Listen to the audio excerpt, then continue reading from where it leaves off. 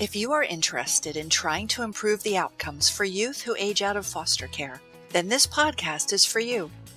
Hi, I'm Lynn Tonini, founder of Aging Out Institute, an organization dedicated to sharing resources and strategies that help youth who have to age out of the system be able to transition to independence successfully.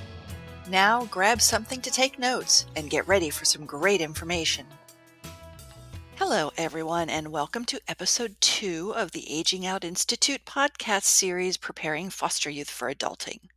Our guest today is Brittany Kindle, the program director for Safe Families Plus, which is a program in the organization Safe Families for Children, located in Chicago, Illinois.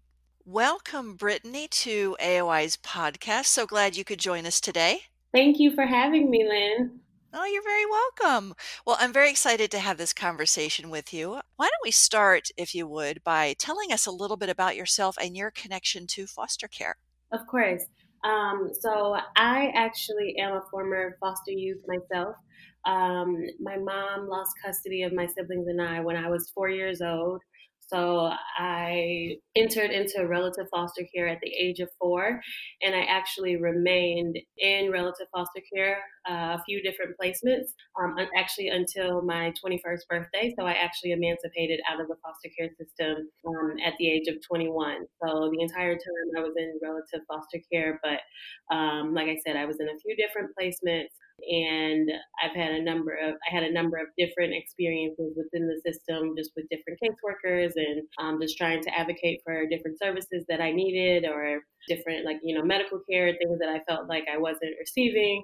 And also my siblings and I, we were all in different placements. My mom, she has 9 children, so we were all kind of split amongst different family members. So we all had a number of different experiences depending on who we went to live with, and how long we stayed there, and what that living arrangement was like. So that is my connection to the foster care system, and that is probably what was my biggest reason for wanting to. Well, not I can't say that is why I wanted to work within the system, because I think that at first it was like I knew that I was like, I want to stay as far away from child welfare as I possibly can. Right. I would think I was a little scarred, but I think ultimately that is what brought me back to it. I was so passionate about it. I received my letter of emancipation while I was in my junior year at Stanford University, and it just brought up a lot of feelings for me. And I think that's when I really started to think, like, what is it that I really want to spend the rest of my life doing? And I had a study abroad experience where I got to work at an orphanage in South Africa, and just interacting with youth who had just come from really adverse childhood experiences. I was just like, I have to do something that really matters to me, but also I have to make a difference. Like I kept saying, you could tell there are a lot of people who work within the system who haven't really experienced it. And I think that there have to be people who have gone through it, who can kind of make an informed decision and say, well, maybe that's not the best thing for those youth. And so I was just like, well, I can't keep saying that's what they need and then not do it myself. So ultimately, that's what took me to want to pursue a master's in social work at the University of Chicago. I focused on clinical social work, pursued my LCSW. So now I'm a licensed clinical social worker, and I am the program director of Safe Families Plus, which is, we'll get into after this, but that is basically my involvement in child welfare. So thank you. I think that answers it. Yeah, I think so. Well, thanks so much for sharing that. Quick question for those who may not know the term. Could you explain relative foster care? Yes, so there are a number of different placements that youth can have once they become involved in the child welfare system. So once parents no longer have custody of the child, so they can go and live with a non-relative family, which means they're living with someone who they don't have a biological connection to. I was fortunate enough to have family members who were able to accept me and some of my siblings into their home. So my first placement was with my aunt and uncle. And I went through that as well. I lived with my grandmother for a short while, and then also with a family I had not met that I could remember. I was told I met them when I was very, very little, but they were extended family of my uncles. So I know the phrase as kinship care. So I just wanted to let folks know who's listening that there's actually another term for that. Yes. I think it kind of depends on the state. Yep. And the other thing I just wanted to point out, that our series is young here, and we might have people listening who don't know all the details about foster care, but there are states in which you can emancipate at 18, or you do emancipate, and then there are those where you emancipate at 21. So you said you emancipated at 21, correct?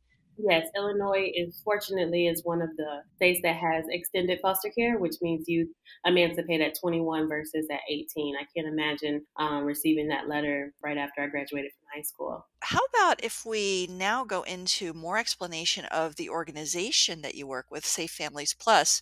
Would love to hear more about what your program does and how it specifically helps young people get ready for and prepare for independence. Yes. So Safe Families Plus actually started as a pilot program. So we are a program that works through 501(c), which is called Safe Families for Children, which is a national organization. And the mission of Safe Families for Children is to prevent youth from actually going into the child welfare system. So it's basically a program that works on a volunteer basis. So they Safe Families for Children recruits volunteers that are willing to host families or children, whichever is needed, basically to prevent youth from coming into the system. So let's say a mom is just having a rough time, or she's having just a crisis, right? So she's lost her job, and she has maybe like a 2 week period before she starts her new one, and there's been like a break in like her income or her housing situation. She can basically call Safe Families for Children and say, hey, I don't have anywhere for me and my kids to live right now, or I don't have anywhere for my kids to live right now, or for them to get back and forth to school. Do you have a volunteer who can have my kids come stay with them for 2 weeks until I start this new job, and we can, commute, just 2 miles for them to get to their new school?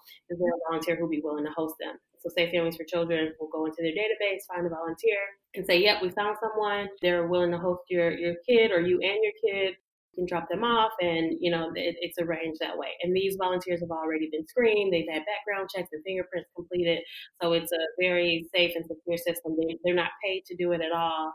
They meet the families, and then it goes from there.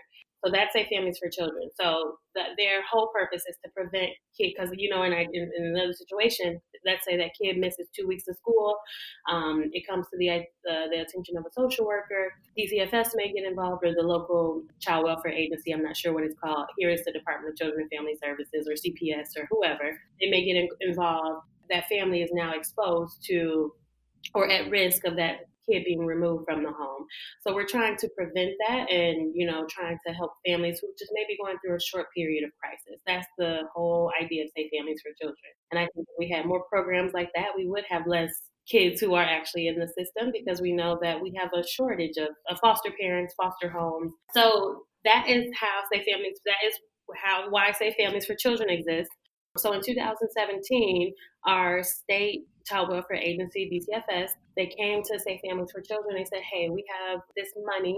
We want to give this money to Safe Families for Children to start a pilot program, but we specifically want to target transition age youth who are basically a part of that, that 17, they said they came to us with the ages 17 through 20 age range.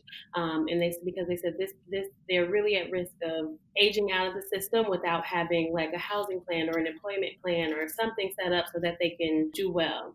When they presented that idea, we said, well, 17 seems kind of late for us to kind of be involved. Like, why don't we start a little bit earlier? So we brought the age down to 14 and working in partnership with them. And this pilot program was to start a mentoring program. So we thought if we could match one youth with one volunteer adult who they would work with on a one-to-one basis, just meeting twice a month, or more than that if they could, but that was the minimum. They could develop a relationship with this person who could kind of help steer them through the process of getting ready to prepare for that transition to adulthood. And I know 14 seems kind of early, but when you think about all the different steps that go into preparing for adulthood, it's like, well, you need to think about a resume. You need to think about learning how to drive. You need to think about, how do I even build a relationship with someone or learn how to trust someone, when the very people that I was supposed to trust very early on are some of the people who failed me in life, right? So that mentoring relationship, we wanted to start early so that we can build it up over time. And then by the time that youth gets ready, and they're 20 years old and they're starting to think about their transition plan, they're like, well, I can also call my mentor, because even though I'm going to lose all of these supports, when I age out of the system, I'm going to lose my caseworker, I'm going to lose my GAL, I'm going to lose everybody that I've known that has been a part of my team. I'll still have at least this one person, this mentor, that is going to still be connected to me. So that was the idea of Safe Families Plus. So we developed the program plan. We developed the outcomes of like, what would this look like? The idea for us is that if we focused on the relationship and we focused on the adult being like an additional social support and working in connection or in partnership with everyone else that's already in that youth corner, right? We're working with the residential staff. We're working with the foster parent. We're working with the school. Everybody else, we're not in competition with each other. And then we match that mentor and that youth with a coach. So that's somebody from my team who's there to kind of step in if the youth isn't answering their phone or if they're missing outings with their mentor. They're there just to find out what's going on. Is the relationship getting strained? Has the youth just not been able to pay their phone bill? Like, what is the issue that's going on? So they're never on their own in that relationship. The coach is there every step of the way, able to work with them and manage expectations on both ends. Because I think some of the adults have their ideas like, oh, I was a mentor through Big Brothers Big Sisters. I never had these issues working with a young person before. And it's like, well, have you ever worked with a youth that's experienced a lot of trauma or that's never lived with their biological parent? So just trying to train mentors and train adults is very different from only working with youth. So I think for us, it's a partnership with youth workers and residential staff and everyone, but also working with mentors and volunteers and kind of getting them to stay the course and kind of expecting youth to test boundaries a little bit and see if their mentors are still going to continue on even after they kind of resist a little bit, or if they show up to their group home and they refuse to come downstairs, are they going to come back for that next meeting? So I think that's the idea of Safe Families Plus, and I think that's how we kind of help youth prepare for independence. But our main thing is really allowing youth they guide that relationship. They guide what their idea of what adulthood looks like or what success looks like for them. If they are like, I know when I emancipate at 21, I want to be living in my own apartment. Okay, let's figure out how we get there.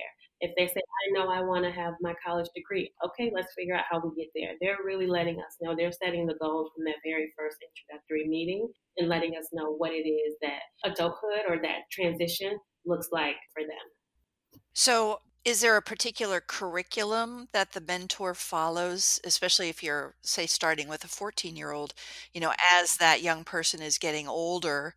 Say, okay, when they're 14, we want them to learn these skills. When they're 15, we want them to learn these skills. Is there any kind of curriculum like that, or is it really just developed based on the goals that the young person has, and each youth will have a very unique curriculum, if you will? And that is exactly what it is. Each youth will have a very different, unique curriculum.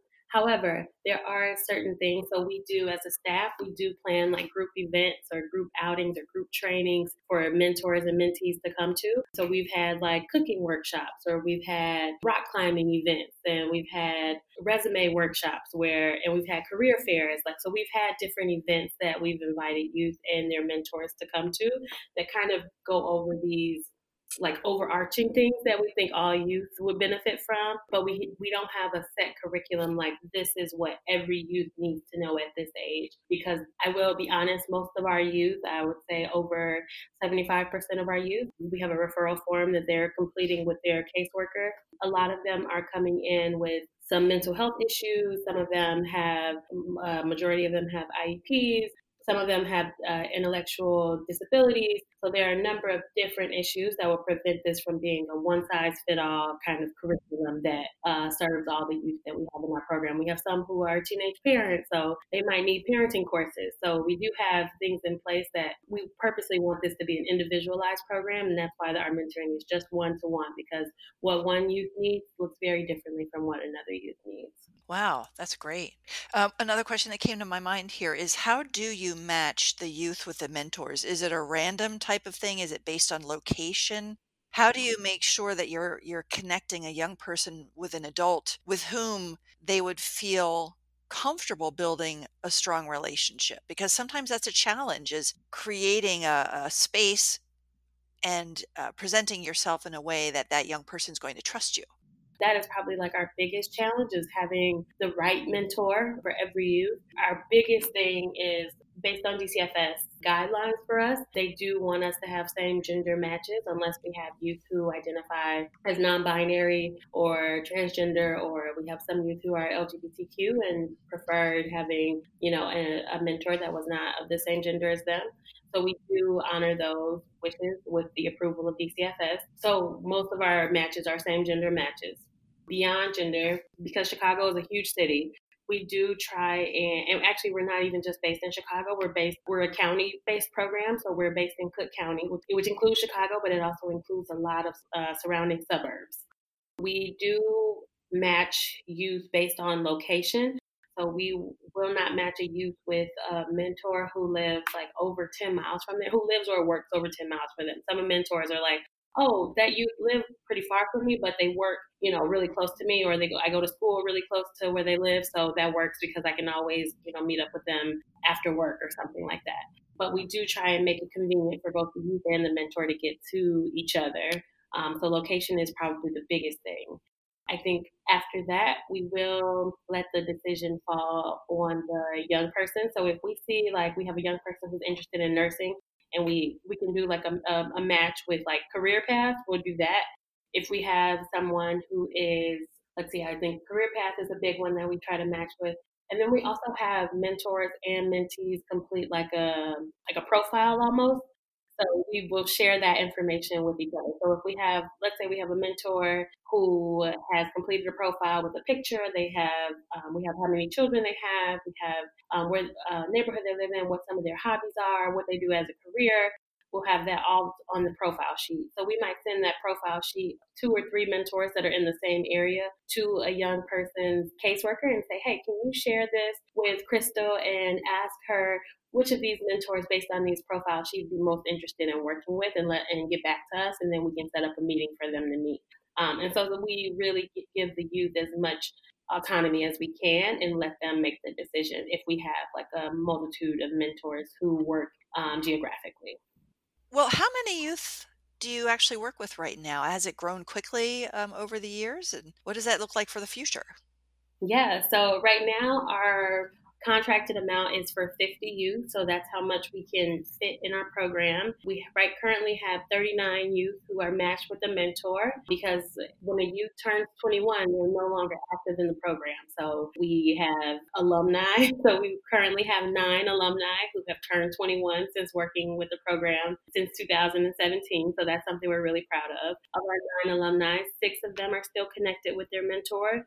There are 3 that we just cannot get in contact with, or their mentors cannot get in contact with, which happens because we have youth who have moved out of the state, and it's just one of the biggest things, one of the biggest challenges we face is not youth and not having reliable cell phones, and like their numbers change, or we have an email address and then they don't respond to emails. So we even resorted to like looking for them on social media, and we've been successful sometimes, but not always. So that is probably our biggest thing, is like when we lose contact with the youth, or when a mentor loses contact, and once they turn 21, we can't go to a caseworker because their information is no longer belongs to the state. So I think that's one of the biggest challenges that we face with the program, is like trying to keep them connected.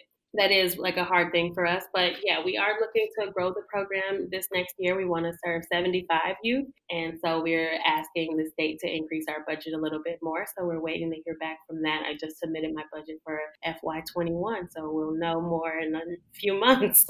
Well, do you accept donations? Is there anything that listeners might be able to do to help? I want to give you a chance to share that if you have avenues like that. Yes, that's awesome. We do accept donations. You can always make a donation on our website, which is safefamiliesplus.org. You can also go to safefamiliesforchildren.org, and you can click on programs, and Safe Families Plus is listed there, and you can make a donation to us there. But yeah, you can reach us on our website, which they can also find through the AOI website.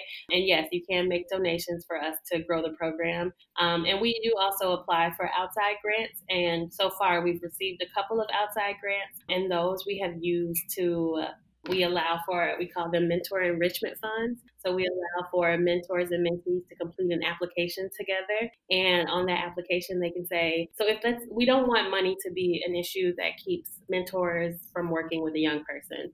So we have really tried to target in our recruitment efforts. I think our biggest challenge that we face is recruiting male mentors and also recruiting mentors of color.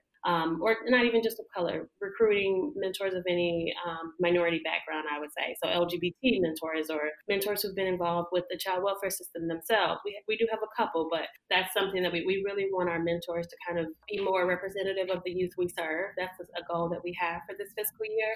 And so I think in doing that, I did bring to my team that I think sometimes what prevents people from doing it is thinking about, man, do I really have the finances to support a young person and take them out twice a month? That seems like a big barrier. So to prevent that, like we applied for some grants and we were awarded a $10,000 grant recently, which we've now put into this pot, which is for mentor enrichment funds. So mentors and mentees can apply for this money and they say like, hey, we really want to do this cooking class or do this sewing class together. We can't give them money directly, but if it's something that we can go online, as a staff and pay for directly, if they turn in the application, they both sign off for it, they say how that event or that class or something is going to enhance their relationship, that is something that we will do. So we're really happy about that. And so that is something that donations have been used for in the past, but in the future, we are looking for a larger donation or for the state to increase our funding for us to serve more youth. But that also brings me to my next question is the youth that you do serve, do they have to be coming out of the system there in the county you serve?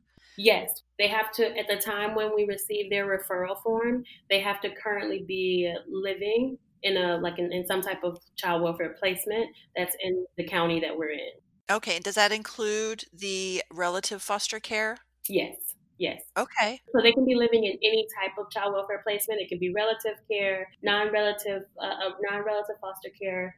It could be a group home or a residential placement. They could be living in a transitional living placement or an independent, like a SILP or something like that, ILO. We serve any type of youth in any type of setting, but they do have to live in Cook County. Well, I appreciate you sharing some of the basics about your program. I know there's so much more we could talk about, but I thought with the remainder of the time that we have today that we could shift our discussion a little bit and think about the different strategies. I mean, you've talked about, like for example, having a mentor, one person who can be that support person for a young person. That's an example of a strategy that would be effective in helping foster youth get ready for adulthood and transitioning into adulthood. I know that I've seen research that that relationship is really key. It's more important than training to get ready to interview for a job or training for, study skills for how to be successful in educational settings. It's really that one person is so critical for the success of young people. So I know that's one thing that you really focus on, but we can talk about that some more or other strategies that either you do in your program or that you know about that are effective in helping young people.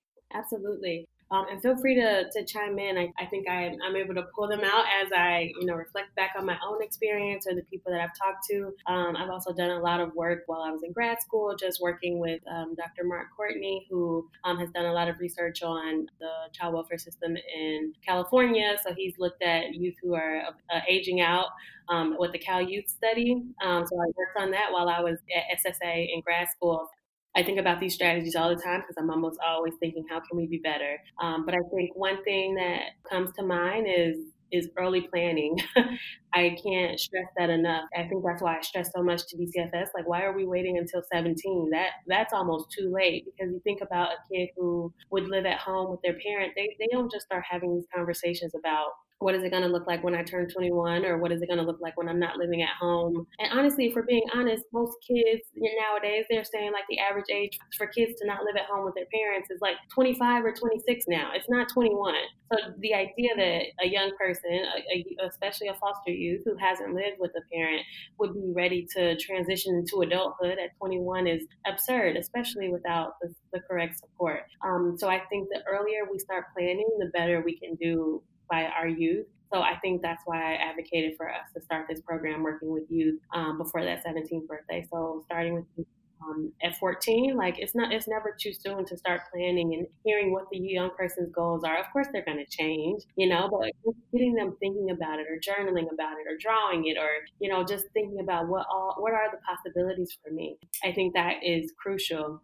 Absolutely. And, one of the things that I always talk to people about is a lot of these programs that are out there that are run by the welfare agencies, they wait until the young person is, say, 17 or 18. Now, it depends on the state now. And if there's an extended foster care system and programming that's a little different. But for those that end at 18, you're pulling kids into a full like a one-day classroom experience where you're talking about, here's how you create a budget, and they're running, here's how you interview for a job, and you go all through this in one day when they're almost 18 years old. That's not how we learned our life skills. We learned them over time and just absorbed them as we were doing laundry, as we were helping cook dinner, with our parents or whoever. So that's one of the things that I absolutely point out to people is there is so much of an opportunity for some kind of programming to be more formalized in the foster care system so that they do start focusing on the youth when they're younger.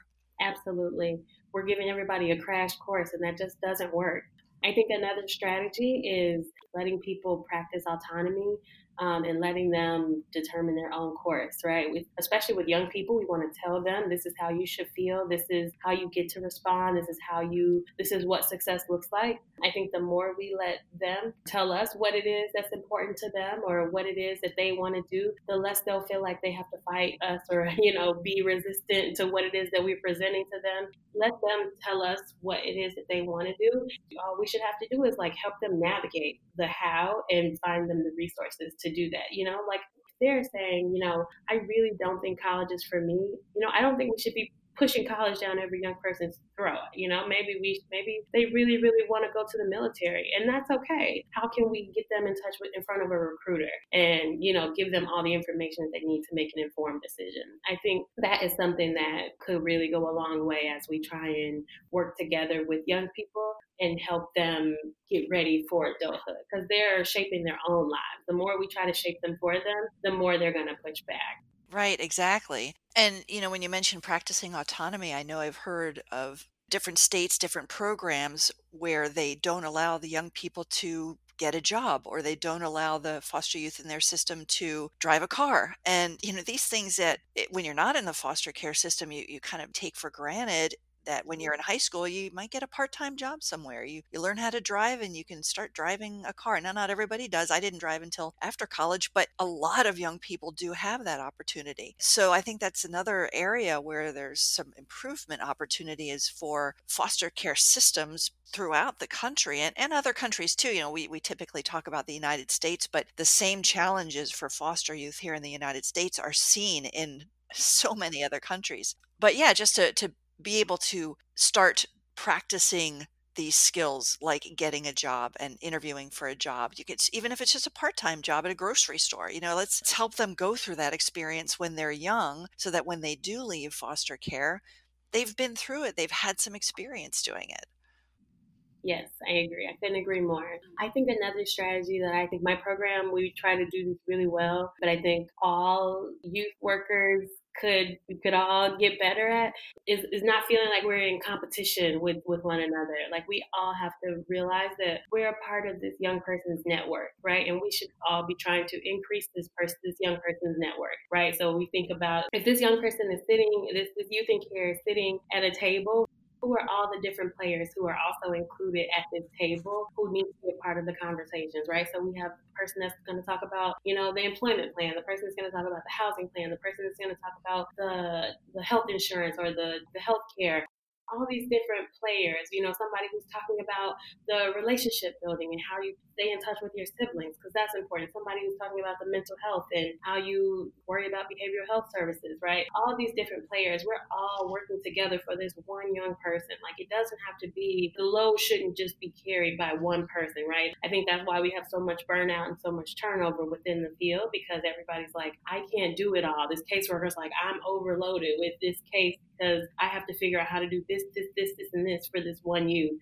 So that's why my team, like, the caseworkers we work with, they're surprised because they're like, oh, I've heard such great things, or I got a call from the mentor about how the youth, how they had this great outing with the youth. And it's like, I didn't even know that the mentor knew who I was. And I was like, yeah, that's why I invited you to come to the introductory meeting with the mentor and the mentee, because, they want to be a part of this team, right? They're not competing with you for this young person's time. Like, we all want to work together so that you know that you're not in this alone. So if there's something that you're struggling with, maybe the mentor can come in and step in and have this conversation with them about why they shouldn't be missing curfew, so that you're not feeling like overloaded, right? Collaboration is so important and so key. And it's like a really effective strategy that can really not only just tackle youth getting ready for adulthood, because they realize like, oh, I can have different people in my life who are helping me in different areas of my life, but as workers, we can feel some of that, less of that pressure, and we can prevent some of that burnout and that turnover that is keeping us from staying in the field much longer and being able to really do a lot of good work, because workers are leaving after 2 and 3 years. I'm a big proponent of the group. I call it group mentoring, but the team approach to help young people in foster care. I don't know if you've ever heard of the open table model. Yes, is that the program that's in Ohio?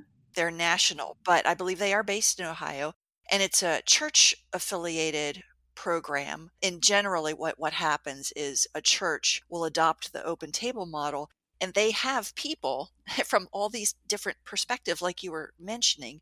Maybe somebody who is in the career that the young person wants to go into, a psychologist, somebody who's from the medical field, trying to cover all of the issues that this young person needs to face and the skills they need to build. And they meet on a regular basis as a large team, but then they also work with the young people individually to help coach the young person, to help them through their challenges and so forth. So it's the same idea, and that's growing really fast. But the concept of it doesn't have to be related to a church or affiliated with a church. Any organization can pull together a team for a young person. And I absolutely believe that's the way to go. Yes, that is exactly what I was referring to when I was talking about this table. I've been trying to schedule a call with them so that I can figure out like, how can we create this, even though like we have a shortage of mentors, right? We can't even get one mentor for each youth. But how can we like create this feel where youth know that like I have different people that I can go to for different things who are all working for my good? Absolutely. And the other advantage of that approach, and I think of this when I think of big brothers, big sisters. Mm-hmm. What happens if you have, let's say you're 14 years old and you get a big brother, Mm-hmm. and you've been hanging out and spending time with this big brother for a couple of years, and then that big brother gets married or gets a job and moves away. Mm-hmm. They've had that one relationship and now it's been severed. Yeah. If you have a team working with a young person, if somebody has to leave, and it's still always, can be difficult when that happens, at least you have everybody else still there on the team to continue with the work and the support. And so there's that advantage to that approach as well. Yeah, that's powerful. Definitely. Any other strategies that you've thought of? I don't want to cut you off at all before you move on. No, I think a lot of the other ones I have, they kind of fall under those three like overarching ones. Okay. Well, the last question I have is, and we've touched on this as we've been going through, but what do you think can be done better to improve the youth outcomes, the youth that have to age out? Because the outcomes are not good, right? The statistics are not good for these young people. Like only about 54% earn a high school diploma, 2% earn a bachelor's degree, 51% are unemployed after leaving foster care, 30% have no health insurance, and then 25% become homeless. Those are a few statistics I wanted to put out there. But what do you think the system can do to help these outcomes improve? I think the main thing that I'm gonna always be an advocate for, I don't think there should be any state or any country where youth are aging out or emancipating at the age of 18. I think it's absurd. I think it's impossible for a young person to be ready for emancipation or adulthood at 18. I wasn't ready to do anything at 18. And the fact that, it's called extended foster care, right? Like that's not extended. Extended foster care would be till 25. So yeah, the fact that the research is there that's showing what the average age is that, the youth are actually like moving out of their parents' home, I think that needs to be absolutely taken into account when we think about what age are we really expecting youth to be able to, be, because you're thinking about like, oh, they're experiencing homelessness, they don't have health insurance. All those things require a good job with benefits, that requires me to know how to navigate a system or be able to make enough money to be able to pay rent and understand credit and budgeting and all those things. That would require high schools to be teaching those things, and we know that that's not happening. So I think every state, the minimum age of emancipation should be 21. And something else I want to ask you about, my understanding of extended foster care is that when you turn 18, you have the option of staying in foster care until you're 21. It's not that you have to stay in, but so many young people, when they reach 18, they've just had it up to here with the foster care system, with foster parents being told what to do, and they take off even if they have the extended foster care option. So how do you think we can improve to ensure that more young people stay in? Well, I think that's also a part of the misinformation too. So Illinois is a state. I don't think Illinois has extended foster care. I'm thinking of, because I've worked on the Cal Youth Project. So I'm thinking of California. They have the extended foster care. So in order to even get extended foster care, you have to meet certain parameters. So you have to either be employed or in school at the age of 18 in order to remain in extended foster care. Otherwise, you're out. So you probably can imagine how I feel about that. Yeah, so Illinois is actually, I think you automatically remain in foster care until the age of 21. My experience was a little different because I was at 18, I was already in undergrad. So I wasn't emancipated, but I also wasn't having regular visits with caseworkers or siblings because I was 2,000 miles away from home in school. So my experience was a little different. So I'm sorry if I'm forgetting some of the details. I'm also getting a little older.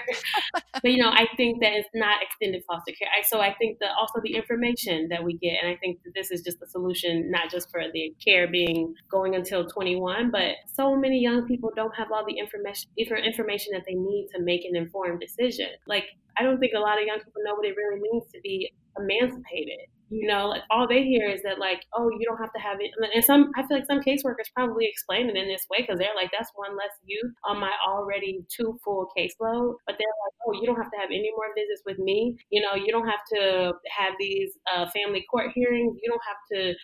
They present it as if it's like you're free. You're free from the system that has been, holding you back or whatever it is. However it's being described or presented, you tell me that I don't have to be involved in this system anymore. Absolutely, I want out. Right, exactly. I also think that, just like I presented earlier, but I think just in terms of like those conversations happening sooner rather than later, I think that is key. Just as a whole, there needs to be more focus on just thinking about how do we prepare early on for that, whatever that age is of them aging out. Like, we can't expect their outcomes to be good if we haven't prepared them for what happens once they do age out. We haven't done the work for the outcomes to be good. And then I also, we think about, like, less than 3% of foster youth having a bachelor's degree. I can only speak from my experience. Not only was there no one who told me that, I had a caseworker when my caseworker at the time, when I was a senior in high school, I told her that I wanted to go to Stanford for undergrad. She told me, well, I don't know why you would do that when you won't be able to afford that. That's what she said. So I think I also got a full ride to Stanford, so I didn't pay a penny for undergrad, but she said, you won't be able to afford it. And I said, well, there's financial aid, there's scholarships, I'm applying for Gates and I'm applying for Questbridge, all these full ride scholarships, right? She didn't have all the information, but here she is shooting down this idea that I have. So I'm like, okay, am I making a mistake by thinking that this is within my reach? But then she goes, well, you also, you should look at schools within the state, because then, if you go to UIC, for example, University of Illinois at Chicago, the state will pay, for your tuition. But then you'll just be responsible for room and board, which you can pay with loans. And I'm like, maybe I should apply to UIC.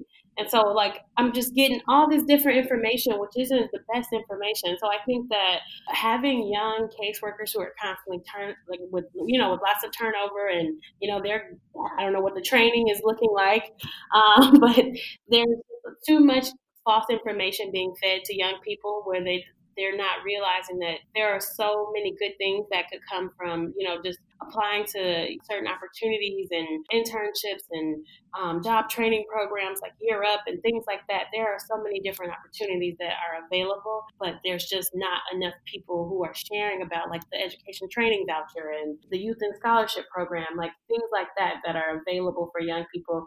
I can probably count on my hands how many of youth in my program that I've had to tell about these things because they've never had a caseworker tell them.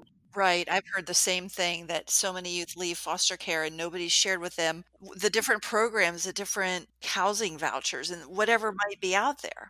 So many things like that. So if there was just some way that youth just had, like, a website or something with just a wealth of information, a folder or something that didn't depend on someone else giving them this information, right? There needs to be a way for them to have all the information that they need to make informed decisions and not miss out on opportunities. And I think, like, when we think about outcomes, I think one of the biggest things I think is there has to be some type of bridge program. So the same way the education system has thought of programs like TRIO and like job training programs and employment training programs, like things like that have helped bridge the gap for youth who are just starting a little bit further back, or who haven't had just the opportunities or the resources to start with where everyone else is starting. The foster care system needs to think of things like that would allow youth to have those same opportunities, but would just fill in that gap, right? That is going to make up for the things that they've missed out on, and no reason for no reason of their own. But there has to be some type of bridge program or something like that that'll fill in those gaps for all the different areas of their lives where the system has just fallen short. That's a great idea. One of the things I want to point out is Aging Out Institute on our website. We actually do have a database. And the way that that database is designed, it is a collection of resources and research specific to helping young people age out of foster care. So if you were to go into the database form and you would say, hey, I'm looking for housing information in Illinois, we gather information about programs that assist with housing specifically for young people aging out of foster care. And the results would be pulled up then for the young person. So that's one of the things that I also am trying to get out through this podcast, is to let people know that this resource does exist. It's not exhaustive. I keep adding more and more programs to it on a regular basis. So there's room for growth, of course, but there are a lot of programs in there. So that's a place that young people could go to start looking for programs that can help. But there really does need to be a place like that young people can find on their own. If nobody's telling them, at least the person can take a couple of minutes and say, here, look up this website, and then they can do the research on their own. Exactly, Lynn, because I'm thinking how many youth, or not forget youth, how many child welfare workers even know about the Aging Out Institute to be able to find your site? Yep, exactly. Trying to get the word out there. But for those who might be interested, it's Aging Out Institute is just agingoutinstitute.org, and you would do /AOI database. And that would take you to the database page where you would start your search. The other thing that I want to share with everybody is AOI has actually written up a paper on the Safe Families Plus program, because you were an award winner last year. And if folks are interested in downloading that and reading through that, it's again agingoutinstitute.org /AOI downloads. And you'll be able to find the paper there and pull up a PDF that you can then load to your laptop. So just want to get that out there. Thank you. You're very welcome. Well, I just want to ask if you have anything else to share. We're coming up here on an hour, and I don't want to go past 60 minutes. So I think we'll probably wrap up. But do you have any final thoughts that you would like to share? Just thank you so much for allowing allowing Safe Families Plus the opportunities for this award. I think what you guys are doing is amazing. I think I'm always thinking about strategies, and I know it can be so easy to get caught into everything that's going wrong. And I really appreciate the opportunity to really think about how can we do better, how can we think of strategies, how can we just think onward and upward. So I really appreciate you giving me this platform, and I really appreciate the Aging Out Institute for the work that you guys are doing. Oh, well, thank you. And you are very welcome. And I'll tell you what, one of the things that we're trying to achieve, Aging Out Institute, is to break down the silos. We have so many great programs out there like yours with a lot of great ideas and strategies that are working. Unfortunately, there is a lack of communication and sharing across states, throughout the community, if you will, of people who work with foster youth. And so I'm really trying to break that down and help share programs, share information. So that said, I will ask if anybody would like to get in touch with you, Brittany, to talk with you about your program. Would you be willing to share how they can do that? Yes, absolutely. I think the best way, if it's someone who is looking to start a similar program, a mentoring program, I think the best way would be to contact me directly via email. I can be reached at Kindle, Kindle, at safefamilies.net. But you can also follow Safe Families. We are active on all social media. So Safe Families Plus on Facebook and Instagram and also Twitter. But if you want to just send a message to us, I think via email and also via Facebook, we check our messages every single day. Brittany, I think I'll go ahead and thank you so much for participating and being our guest today. And I'm very excited to get this podcast out there so the listeners can hear all the wonderful things that you had to tell them. Thank you so much, Lynn. Thank you so much for listening to this episode of Preparing Foster Youth for Adulting. Any resources or research mentioned in today's podcast will be added to this episode's show notes at agingoutinstitute.org/AOI podcast. If you have any suggestions for people or programs that you think we should highlight in a future podcast, please send an email with your ideas to podcast@agingoutinstitute.org. Finally, if you found this podcast to be informative or useful, we would greatly appreciate it if you would consider becoming a podcast-level patron on Patreon. For only $3 a month, you can help enable AOI to continue interviewing nonprofit leaders, social workers, and former foster youth well into the future.